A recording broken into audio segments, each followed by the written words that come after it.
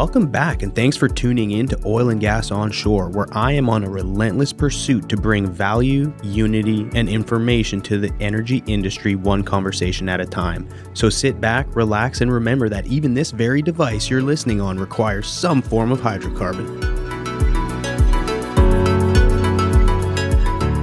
This episode is brought to you by our new sponsor for the Oil and Gas Onshore podcast. A big shout out to Technip FMC, a company who truly represents the future of the oil and gas industry. Hey everyone, look, not only do you get awesome weekly content by listening, now you've got a chance to win some serious swag brought to you by Technip FMC. Each week, one lucky listener will win a bundle of gear, which includes everything I'm about to list. Seriously, everything. An Audio duffel bag, a Yeti tumbler, an executive power bank power charger, a Columbia neck gaiter, and a set of Ace Pods 2.0, which are the true wireless Bluetooth earbuds. All you got to do is click the link in the show notes and enter your information to win. Simple. Now go get your swag on.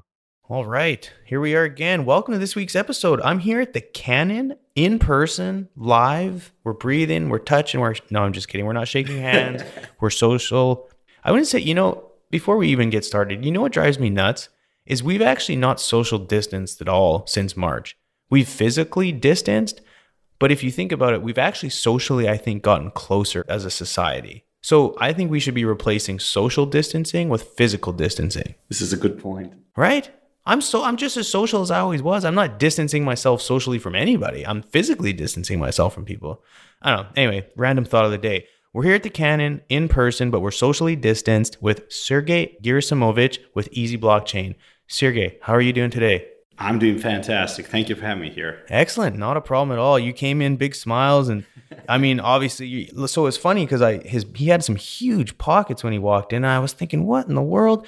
And then I forgot, Bitcoin hit 20,000 the other day. And so he's walking around with pockets full of hundreds. Yeah, it's actually 23. So you haven't seen my back in the car.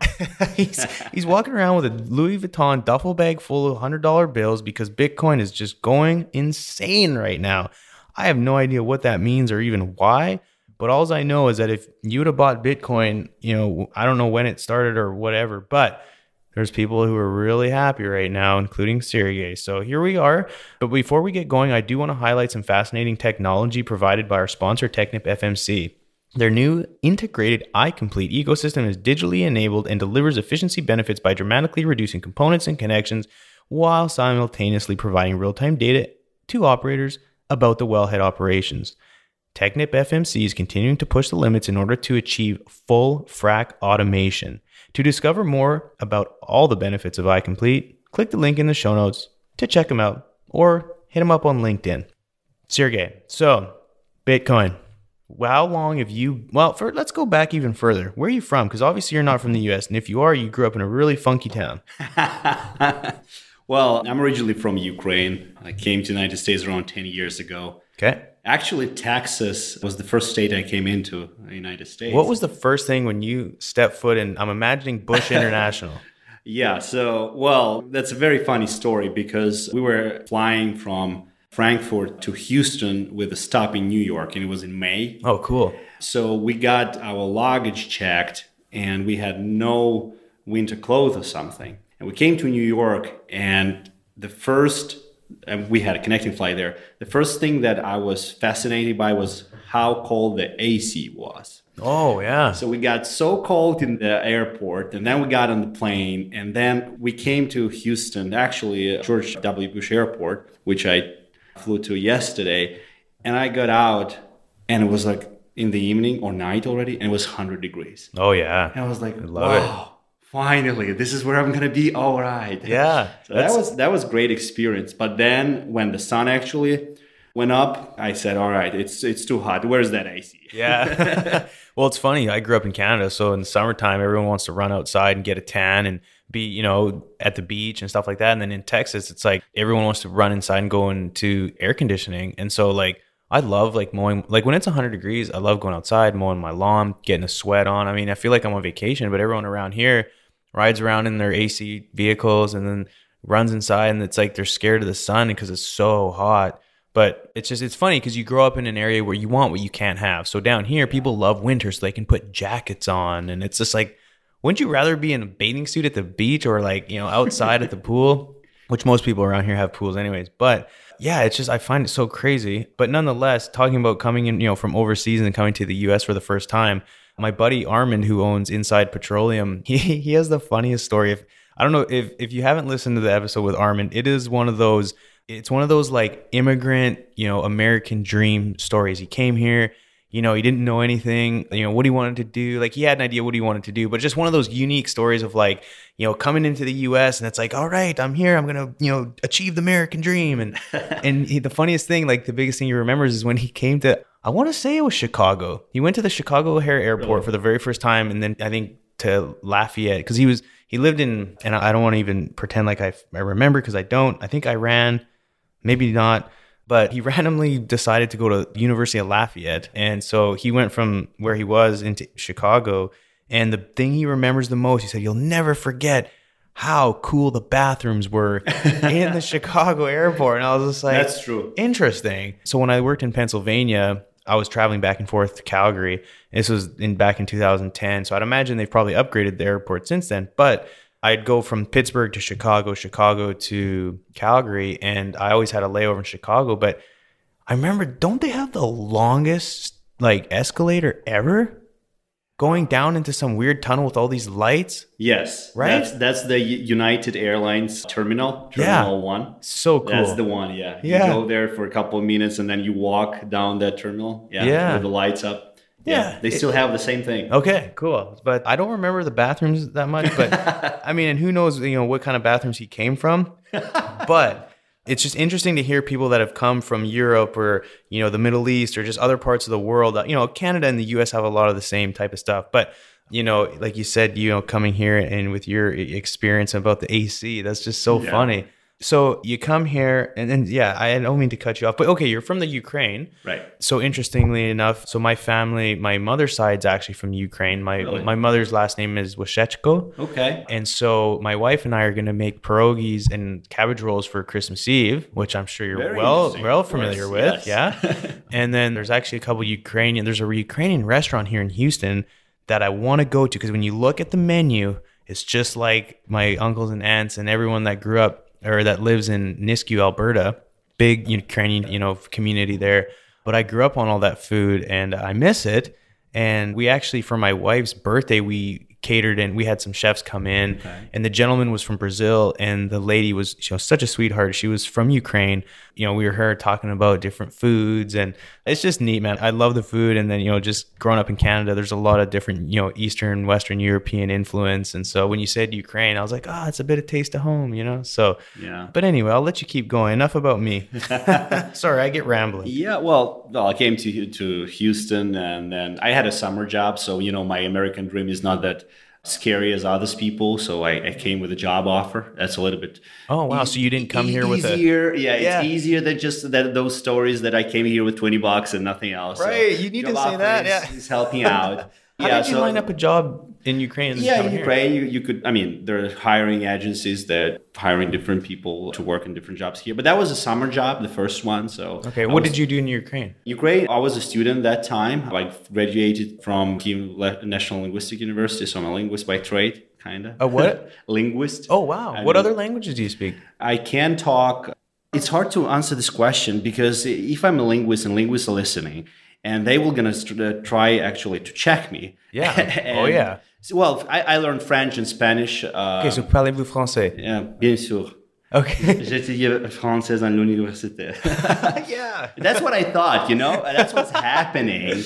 Yeah. That's what's happening, that you bring up that you speak some other language and that guy out of the blue starts talking to you and you are not comfortable because he can ask you some questions that you're not aware of and you just said that you know the language. Right. Well, that's like for me. So my last name is Gauthier, which is French. I grew up speaking French and I took my wife to Europe a few years ago for her 30th birthday. And we went to Paris. And of course, me being, who I am, I'm like, oh yeah, no, don't worry, babe. Like when we get there, I'll be able to talk and know exactly what everyone thinks, and this and that. We'll be able to travel and I can speak the language. And, because my grandma spoke French to me for a long time and I went to French immersion school. When I get there, I felt like I hadn't spoken French ever. And I was just like, in my mind, I knew what I was trying to say, but I couldn't. And I got frustrated. And so I used to say I was bilingual, but now I'm definitely not. But well, I was born bilingual because in Ukraine, most people understand Russian and Ukrainian. So Right. because Yeah. of the Soviet Union, there is a large influence on Russian-speaking population. Mm-hmm. So that's where I'm bilingual. But from other languages, English, that's what I think I can speak well. People will judge. But French, I learned that at the university. Spanish, I started learning here because, United States has so many opportunities when you can speak Spanish as well. It's not a second official language. America doesn't have official language, but I hired a teacher who taught me the real language, meaning with all grammar and all this stuff. Wow. Well, you know what the international language is, right? English? Love. Yeah.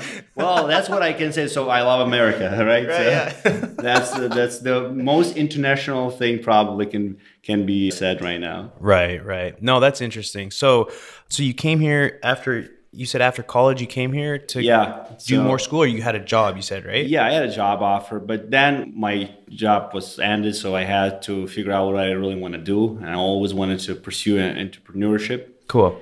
I want to say that I've done some different small businesses when I was in Ukraine, but they are not something to talk about yet, probably. You don't have to get into details, but what was interesting to you? I mean, what was your passion to get into? Look, anything. I always wanted to be in some very big industry that I can grow the company to the level that the company can be a leader in that industry. And the industry has to be big enough, to grow the company for decades. Probably. So you were more interested in the art of business rather than something specific. Yes. Like you were interested in, fly swatters or cars, or you were just interested in the art of business. Art of business in general, yes. Okay.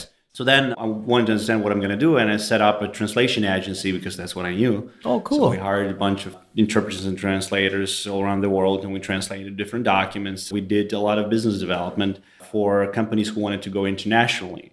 Okay. And that's where I actually learned business in America, because we dealt a lot with companies from inside out. Like, for example, some company comes to us and say, we want to go to Brazil and we want to open the office there and start selling our goods and services. So we as a company had to adapt their business to that market. Right. So that's where I learned different aspects of different businesses. And that's where I learned that, any business can be run by the same rules, kind of. Right. You need a good team, you need, vision, you need to market fit, and you need some money, of course. Yeah. And then a good idea, and you marry all those together, and you have a good business. Wow. So take it back. So you come here, you start the agency, and then what happens? I mean, because now you're with Easy Blockchain, and is this your company? Yes. Okay. So I have a partner, so we have founded it together 3 years ago.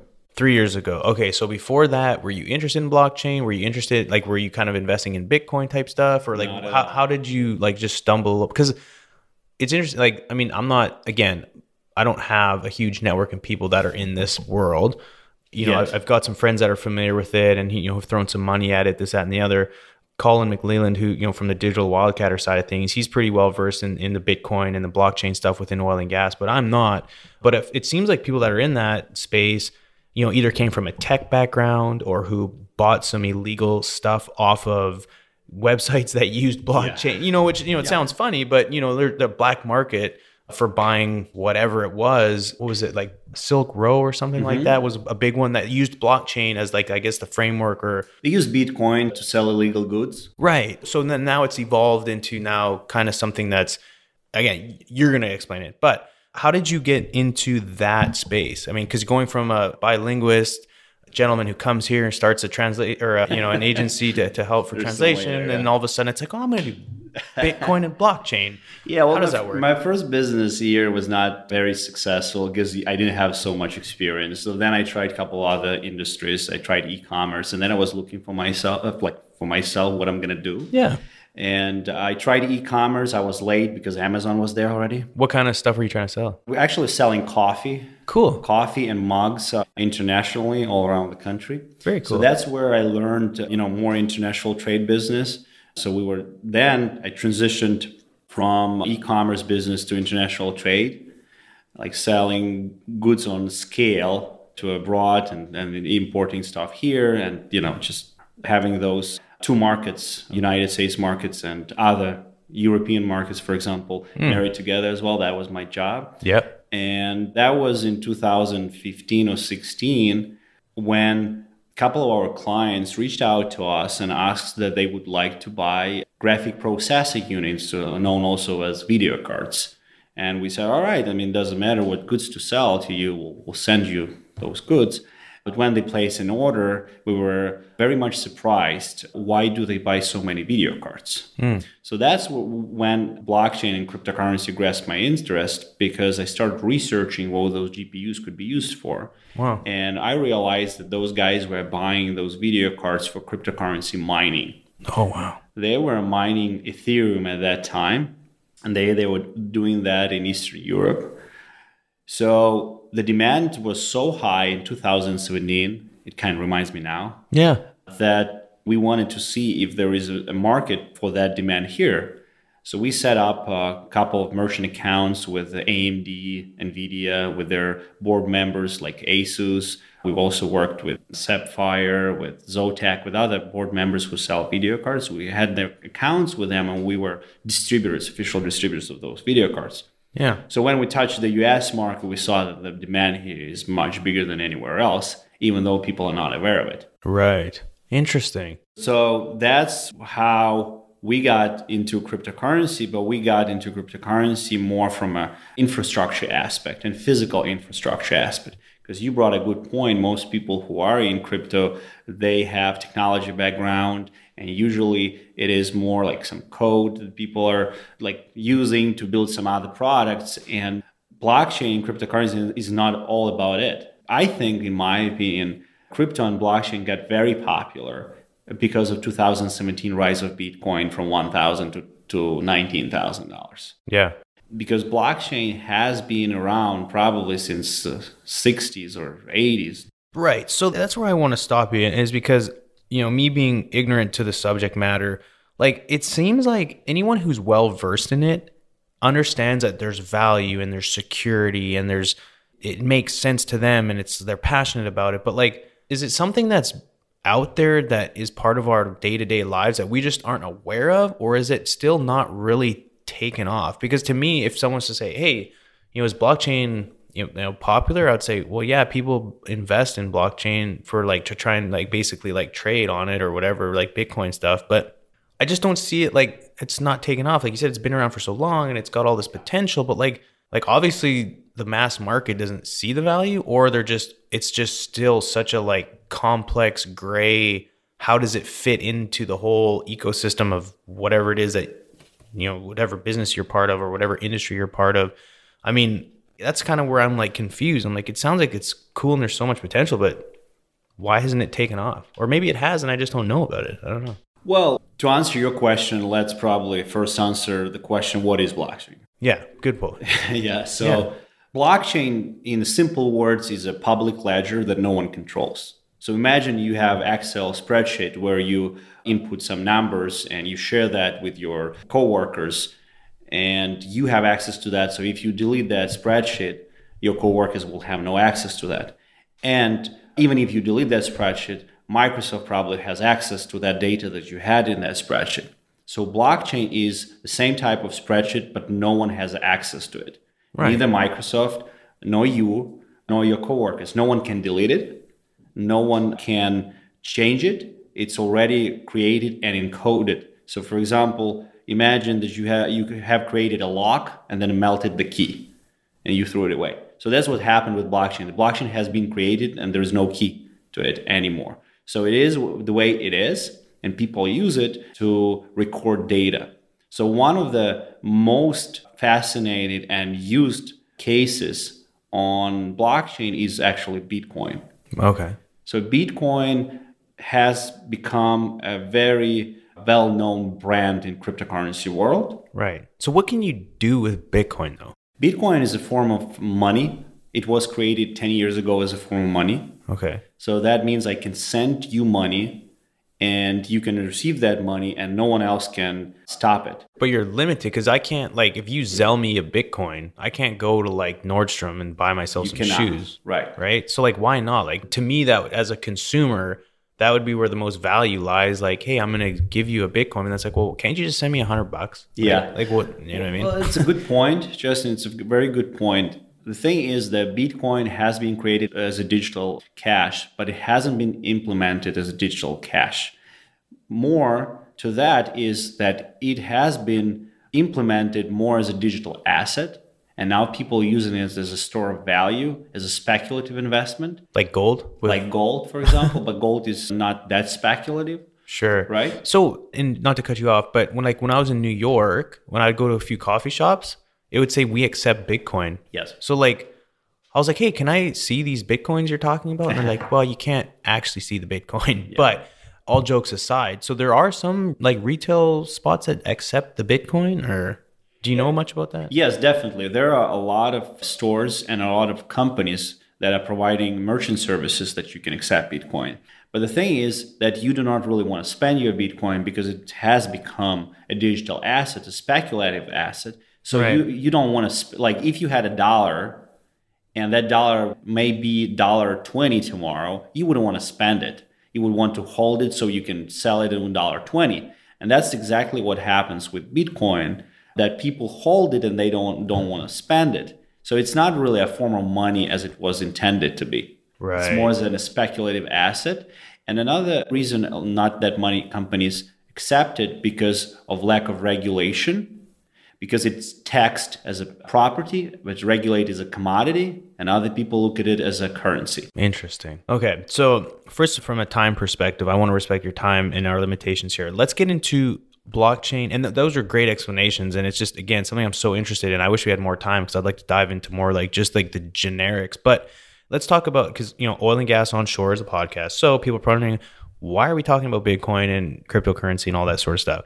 Tie that into energy, what you're doing, what your hopes are to do, and just kind of give the listeners some meat, if you will, to chew on, to think about the potential within energy or what it is that you guys are doing. Yes.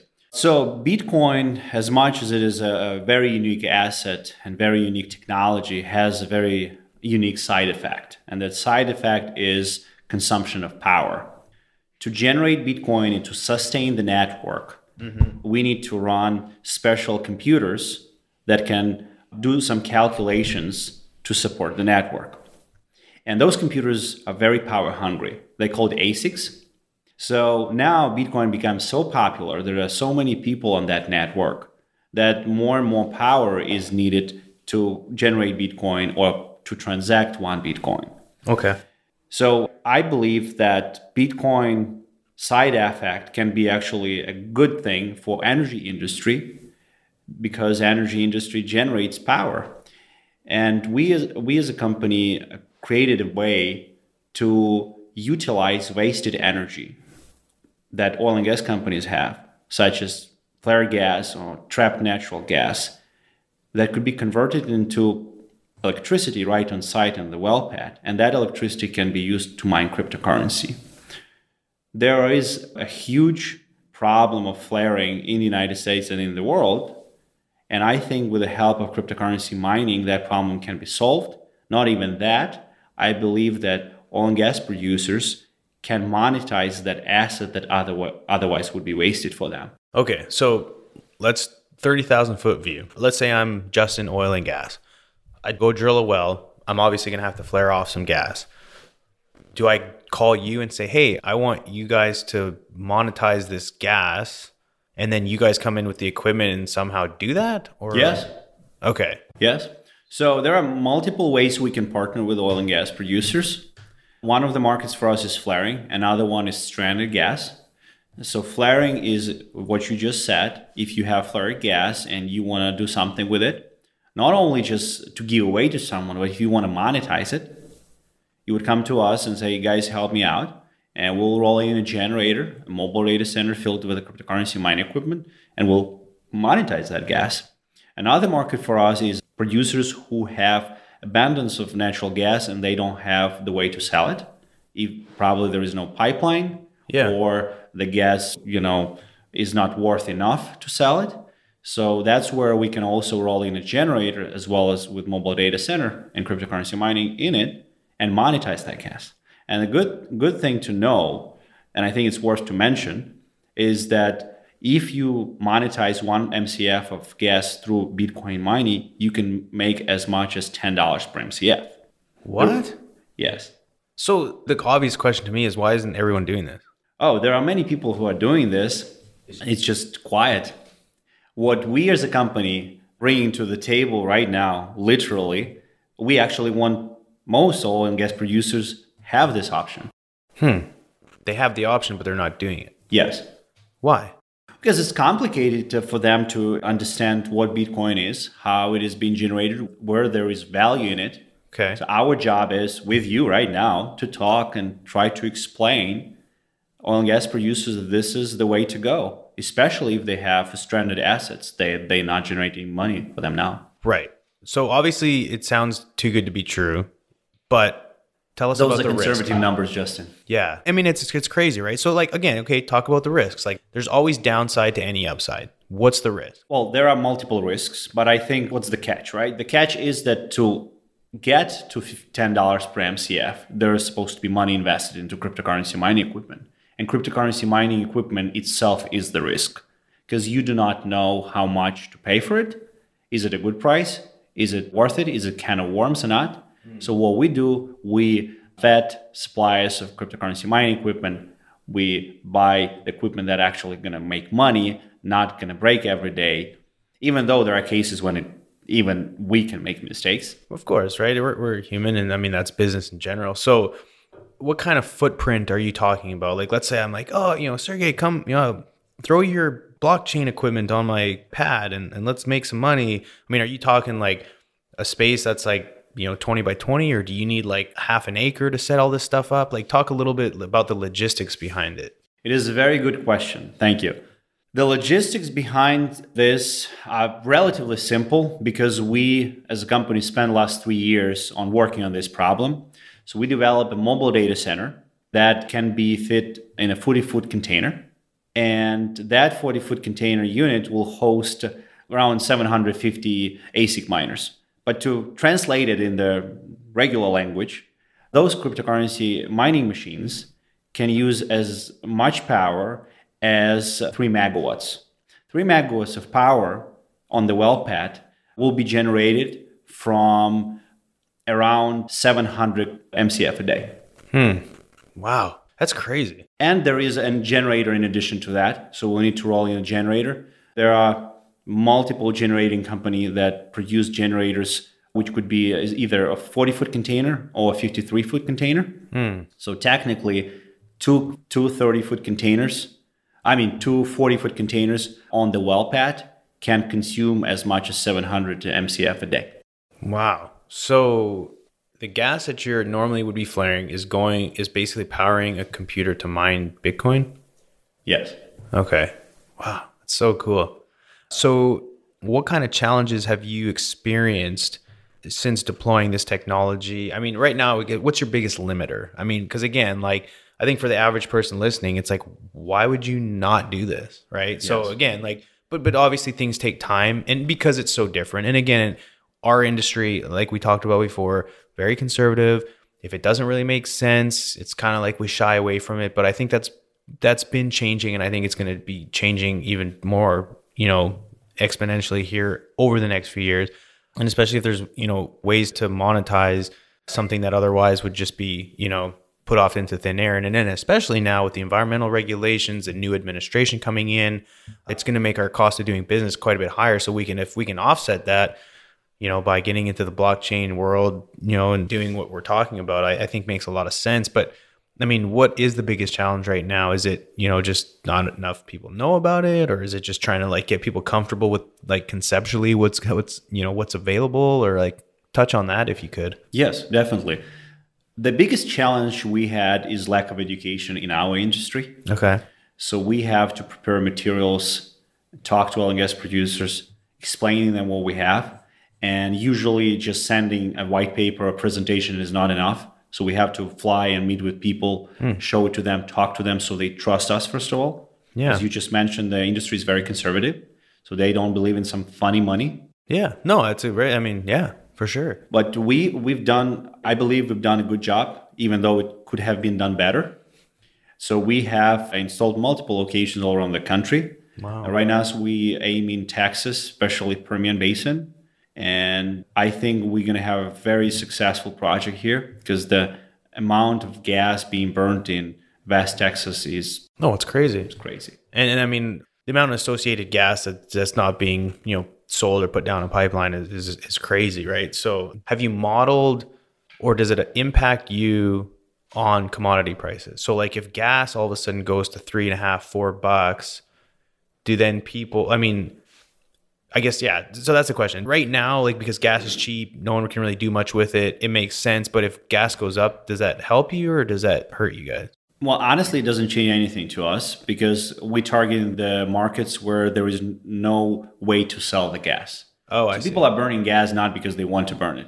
Well, for sure. There's just nothing to do with it. Yes, there's nothing to do with it. There is no pipeline, or to build the pipeline is too expensive. Even if the gas goes up, when you compare apples, to build a pipeline costs a lot of money and time. Yeah. So for investment companies to make a decision to invest in a pipeline, they need to see very steady growth of the commodity. Right.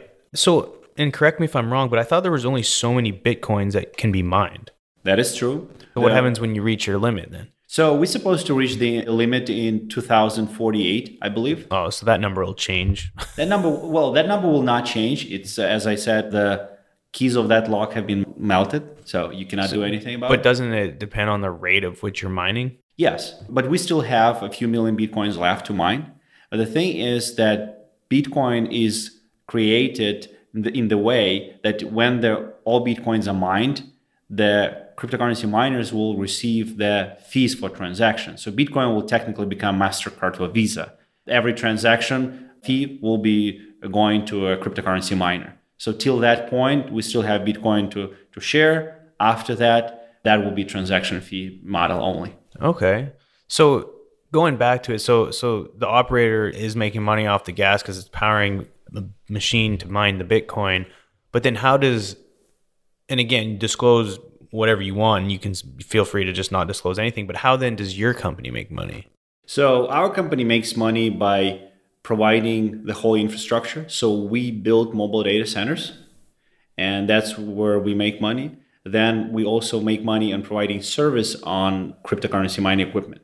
So we roll in all system. We do not want the oil and gas producer to learn how to deal with it. Right. We manage it, and we just take a fee for that. Okay. But in general, our goal as a company is to actually mine on natural gas ourselves. This business is so lucrative for now that we want to be in it, and we would like to be the first people to. Well, that's what I was going to say. I mean, if you raise enough capital, why wouldn't you just go drill a bunch of wells in Pennsylvania and just start freaking mining Bitcoins left, right, and center? Like basically being a gas operator, but using that gas to mine Bitcoin. Justin, we're in process of doing that. We even have to drill the wells because we can acquire them on pennies on the dollar in Pennsylvania right now. Yeah. And I came back from Pittsburgh like 2 weeks ago. Okay. So yeah, we're doing this. But look, this business is highly capital intensive.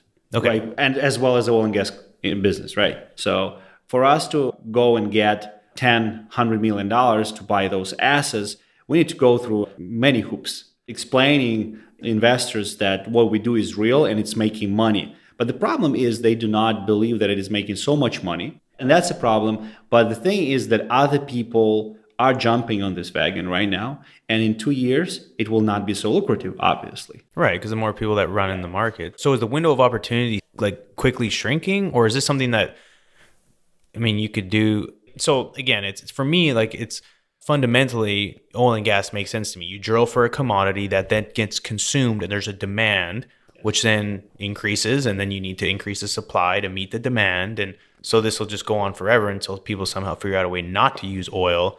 But is this something that you could do forever? Or, you know what I mean? Like, is there a consumable to, like, obviously there's an opportunity to make money, and there's going to be, like you said, the more people that get into it, that ability to make as much to where then your break even, like right now your break even is probably low because you can make so much money perhaps, but talk about like the shift all of a sudden. If too many people get into it, then does it like basically eliminate that market per se? Certainly. It doesn't eliminate the market, but obviously the margins will get thinner. So instead of $10 per MCF, we'll probably make $7, right? And a lot depends on the price of Bitcoin. Like today, it's just another all-time high. That's the swing. Yeah. Today it's 23,000. Tomorrow it may be 20 again, or 15 or 13, who knows?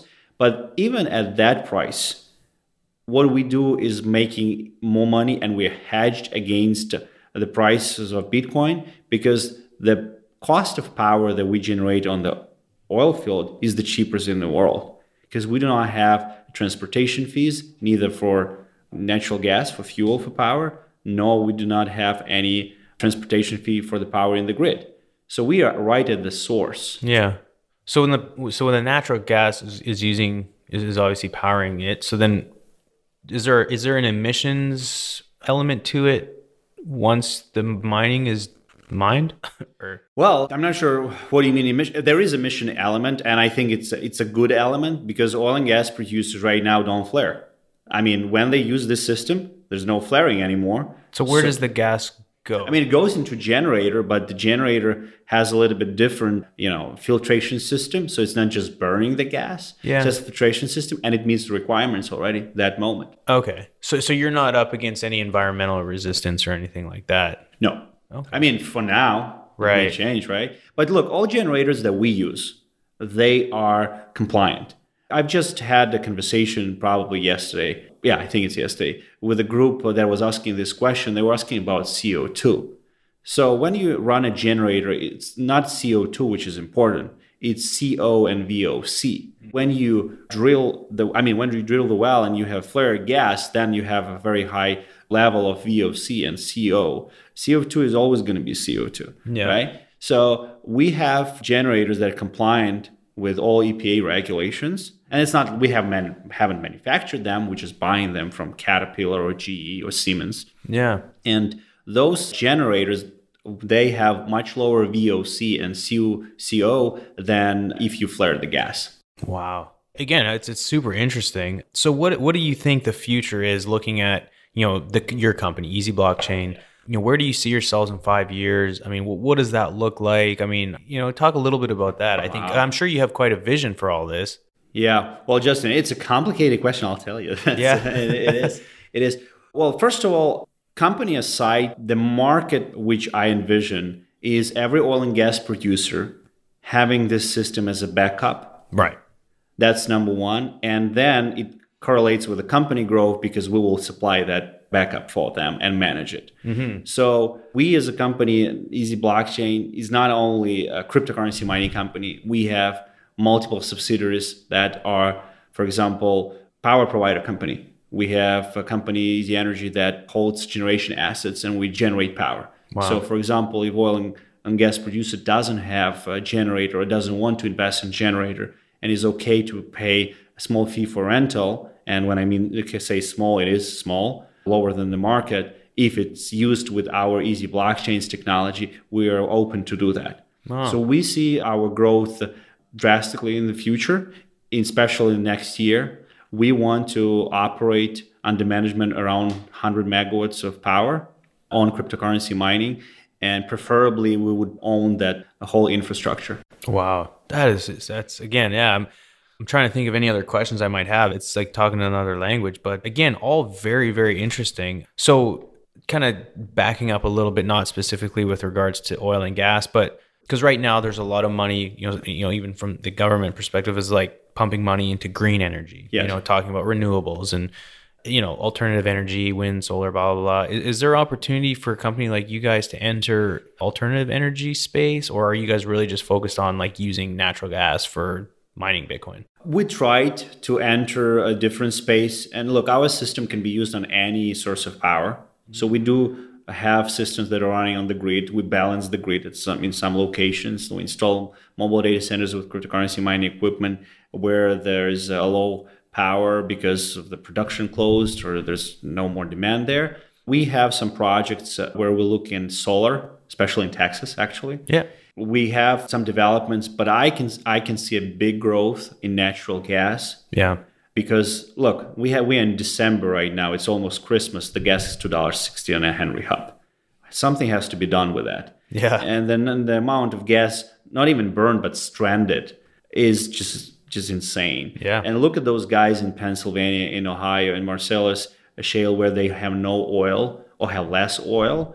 Those guys, they are slaughtered. They have to make some bucks on that gas, but now they cannot do anything. Right. I mean, if they sell it to Henry Hub, they don't get to $1.70 on it. They get a buck probably, but then the infrastructure they build costs big amount of money. So I think that natural gas in general is a big market for us, and that's where we would like to focus for the next year. Yeah. If the market changes or there will be more demand for somewhere else, and we as a company will have an opportunity to provide for that demand, fine. But as of now, this is our priority. Yeah. No, I mean, yeah, if I was you, it would be too. So taking a little bit more of a, like a personal type question. So what do you like most about, whether it's your job or running this company, or like what really, when you get up in the morning, like what gets you going? Wow. Well, probably innovation, that what we do hasn't been done before. Yeah. And what we do is good. It's public good. It's environmental good. It's economically good. It's producer friendly. What we do is just win-win for everyone. And that drives me. Yeah. No, that's a great answer. Another personal question I'd like to ask before I close out is, do you have any daily habits or routines? And by that, I mean, like some people, when they get up in the morning, maybe like they meditate or they listen to podcasts or they have their, cup of coffee ready for them. But do you have any just daily habits or routines that kind of keep you focused? I mean, because obviously you could probably work at this 24/7. Yeah. It's your passion, it's your baby. But do you do anything every day that kind of helps you disconnect and kind of recharge, if you will? Well, not every day, but I try to work out. If I haven't worked out, probably I would end up an alcoholic. Because of the stress we have in this industry. Yeah. We are in two most risky industry as of today. It's cryptocurrency and energy. Yeah. Yeah, so I do work out. I do some morning exercise every day. Oh, good. That's my routine. But I work out 2 to 3 times a week. So exercise is something that kind of just helps you disconnect and kind of recharge. And okay. Yes, good. That's my meditation for now. I'm doing a little bit of meditation. Yeah. But I haven't been successful. Okay. Because we have a very strong growth right now. So it's I hard have to to be 24/7 available. Wow. So what's your biggest limiter on growth then? Is it capacity? Is it manpower? Talk a little, like, are you guys in a position where you're like, hey, we need people? Or is it more like just like, talk a little bit about that? Yes. The people we are hiring right now in Houston area. Okay. For what? We're looking people in business development and sales. Okay. So the limited capacity comes from sales cycle length. To close a deal in oil and gas, it takes us around 7 to 8 months. I was going to say, I know for my business, it could take anywhere from a few months to up to a couple of years. So we do not have that luxury right now. And that's why we're staffing more people, because we would like to move quicker, because what we actually do is a win-win. And we do not sell something that's not going to be profitable for oil and gas producer. Yeah. Oil and gas producer requires from the system from us, their return on investment is very quickly. It's probably 12 months, so maybe even less sometimes. Wow, that's amazing. So one last question I have is, what's something about you that not many people know about? So like any hidden hobbies, any weird little things that has happened along the way in life, or, anything that comes to mind that's just kind of off the wall? Wow, that's an interesting question. Probably what I know, I will connect it with the business I do, honestly. Because not many people know that Bitcoin actually can make money. Right. Legally, efficiently, with low risk. Okay. So what's your hobby then? I like reading. I like movies a lot. Okay. What's your favorite movie? Oh, that's a very tough one. I cannot just say one. What kind of movies do you like? Various. I like the one of the favorites. It's Shutter Island. Yeah. Then 3 Billboards. Okay. It's a good movie. About in the Kansas, like 3 Billboards in the Kansas, as far as I remember, something like that. Yeah, it's a very good movie. It's very deep. I can talk about it. Okay, if we had time, I would. It should have won the Oscar. Okay, it should have won, and they gave it just second place or something. Yeah, I like movies a lot. Okay, cool. No, that's excellent, man. Well, anyways, before we log off here, I'd just like to take a moment to tell everyone about some upcoming OGGN events. Hey everybody, it's Savannah from OGGN, and here are the events on deck for February 2021. This month, we only have 3 events, but if you'd like the full list, you can click the link in the show notes to sign up for our events newsletter. We send it out every month, and it includes more info about the events I talk about here. We even include events that occur 2 months ahead of time, so if you're interested in always staying in the loop about oil and gas events, make sure to check that out. First up, we have our 2 in-person events. The TAMU SPE Sporting Clays Tournament at Tonkaway Ranch in College Station on the 19th, and the Thrive Energy Conference at Minute Maid Park from the 24th to the 26th. The only online event we have this month is the TAMU SPE Executive Series with our very own Mark LaCour of Oil and Gas This Week on the 26th. Other than these events, OGGN may be hosting some more live streams this month, so make sure to check out our Facebook, LinkedIn, or our website for more information about any of the live streams we have coming up. If you have any questions about the events or any of our shows, make sure to reach out to me through my email in the show notes. That's all for February. I hope you guys have a great month, and thanks for tuning in. Great, thank you. And anyone out there in the Houston area interested in playing oilfield hockey, come join the Hack and Whack crew for some old-timer hockey. We do it every 2 weeks at Memorial City Mall Ice Rink here in Houston. Hit me up on LinkedIn for more details. Sergey, thank you so much for joining me today. I mean, it's been a pleasure. I'm glad we got to meet in person. I didn't know what to expect from the conversation, but for me personally, it was a very eye-opening conversation. And hopefully for someone out there listening that may spark some interest. And if they want to reach out to you or if anyone's interested to learn more, what's the best way to do that? They can reach out at LinkedIn, Sergey Gerasimovich, or they can follow me on Twitter, Sergey Gera. Okay, and I'll put all the links in the show notes. That way people can just quickly access it and click and Thank you. And hit you up. But yeah, with that being said, Sergey, is there anything else you'd like to mention to the audience before we log off here? Well, I think it's worth to say that oil and gas producers out there, you're not alone. There are people who care. Yeah. And there is the way to monetize that gas. So if you are about to shut down your well, don't reach out to us. Yeah, no, great last words. And for everyone out there, always remember when the density's up and the gas is down, open the choke. Let's go to town. Thanks, everybody. Thanks again for listening. Tune in next week for another episode of Oil and Gas Onshore, a production of Oil and Gas Global Network. For more information, visit oggn.com.